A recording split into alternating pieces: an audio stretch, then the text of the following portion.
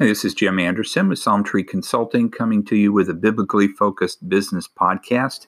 And we're continuing our series here on some of the basic biblical principles that we should be considering as we operate our business as Christians. And these may seem fairly obvious, but I think that they make a good starting point before getting into some of the more hairy issues. But there are so many business owners that are Christians that have not thought some of these very basic things through and are, really messing up.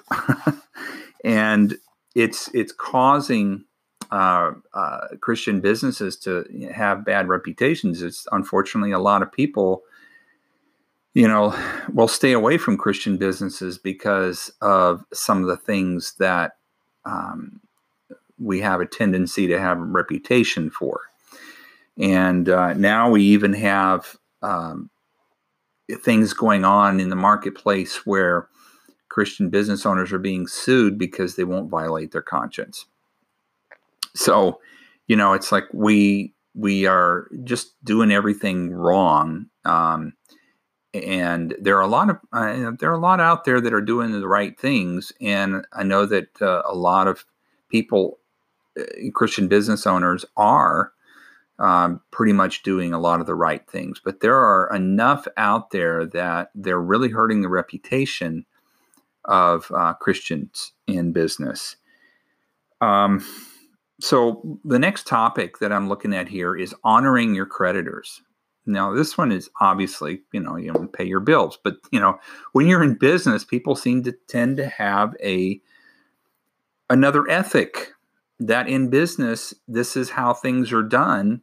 And, that's different than in your personal life. Well, the principles are the same, and in business, there's a little more complexity in business because one, in your business, your creditors are not just those who are lending you money, like the bank or your credit card company. It's your vendors. Your vendors are offering you their products and services on terms, and you maybe have net 30 terms with them, and you're supposed to pay them in 30 days. So you basically are borrowing money from them for 30 days. And unfortunately, these creditors are treated as a no-interest source of operating capital, which is not what it's intended to be. It's just a customer service. Originally, terms allowed you to have the time in your business to turn around a payment. So you could buy the service or product when you needed it. They bill you, and then you have your accounts payable process that you go through and then turn around a check. So you might not write checks every day. You're going to write and print checks maybe once every 2 weeks. And so, there needs to be a time frame in there where you have terms where they know they're going to get paid. And so you're not using it as a no interest loan. You're simply taking the time to turn it around. Now, if the situation's beyond your control and you can't pay on time, that's one thing. But if you're simply choosing it because it's cheaper to operate that way, then you're violating a biblical principle. And that would be found in Proverbs 3, verses 27 and 28. Do not withhold good from those whom it is due, when it is your power to do it. Do not say to your neighbor, go and come back, and tomorrow I will give it, when you have it with you now. That's pretty clear. If you have the money to pay for it, pay for it. And a Christian who orders materials and supplies from their vendors when they're already past due. Wow, that's interesting. Why should they sell you anything else if you haven't paid them and paid them according to your terms? And this is something that is, this is common in business.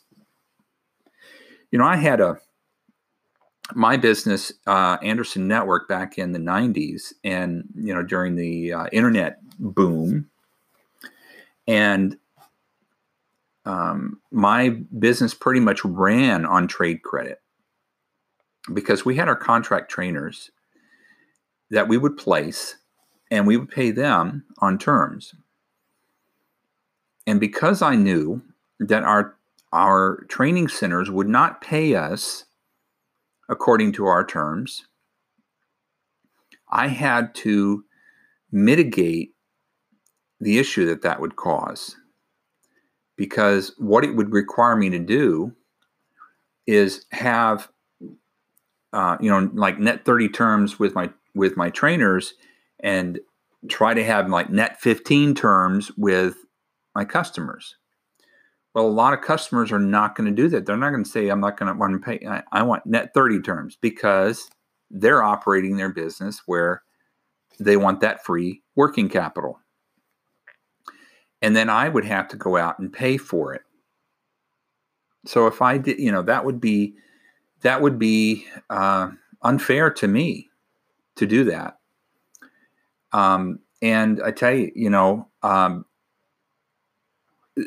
it would be fine if we were able to make the arrangements so that everybody involved knew when they were going to get paid, and it actually happened that way. So what I did is I did a contract where I said, you get paid 7 days after we get paid. So, we're not trying to do any cash flow tricks here in trying to, maximize the money available to us and financing our business off your backs. We're just simply going to pass the money to you when we get paid. We don't get paid until our customer pays. And because the contractor was making the majority of that contract, we just made a small margin. It didn't seem right for us to have to carry that. It also didn't make financial sense to get the loan that we would need, because, more than likely, if we're doing really well, we're probably going to have a payment cycle of an average of 45 days. And if we paid our trainers in 30 days, we would have to finance that 15 days worth of gap, which means it's half of our monthly sales. And that would have added up to a pretty substantial loan. Once you see what the size of our business was. Well, so I felt it was ethical to say, hey, this is the arrangement. We will collect for, you won't have to do the collections. We will pay you when, we'll turn it around in 7 days. And we operated like that. And most of the trainers liked that. There were some, though, that when they worked at a training center that paid slow, were unhappy. And they knew what they agreed to, but they were not happy with the results. So, they didn't have to take that contract. And we told them that, that's what they could do. If they, they don't have to take any more jobs if they can't accept those terms. And that's how we worked it. And of course, our competitors used that against us, because then they tried to tell us it was unethical. Well, the perception became it was unethical, and that was a problem. But the idea here is that integrity is important, and as Christian business owners, we need to have that integrity. And it's actually rare, even among Christian business owners, to have integrity. especially when it comes to money. A Christian who wants to have a credible witness is going to need to meet at least the minimum standard of doing what they say they're going to do, paying the bills when they say they're going to pay those bills.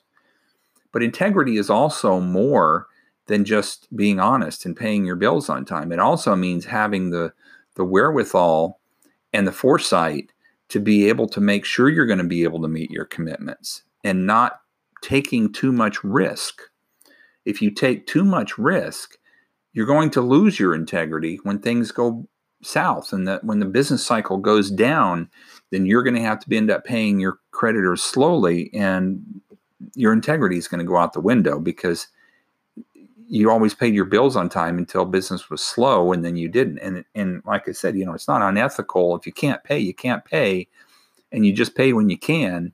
But still, like I said, with the the arrangements that I made in our contracts, the perception still is there, and we need to have a better control over that. We need to have the resources to maintain our integrity, and so we don't want to take too much risk. And I took too much risk, and so that's part of what the problem was. And that business was just risky.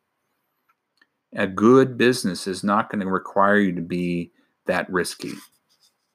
There are businesses that are very good businesses that require high leverage, what they call it, borrowing money.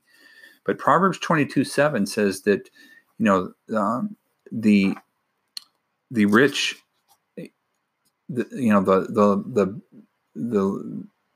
borrower is slave to the lender, and that's what happens whether you're a business owner or an individual.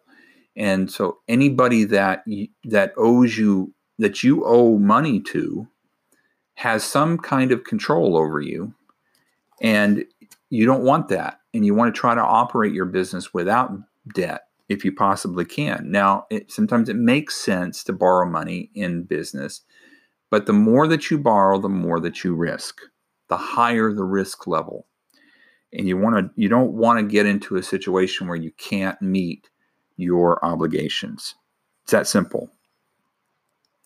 And it's really a shame. There are a lot of delinquencies among churches and other ministries, and there's a lot of them paying their bills slowly because they can get away with it. And it's unfortunate that happens. And it's part of the reason why so many people don't want to do business with Christians, because Christian business owners do the same thing. And it's not just with money, but with other things. They don't do the right thing. And so part of it is that they're just not trained to think in terms of good ethical practices. And they don't follow biblical principles when it comes to conducting business in their companies. They have a different set of rules.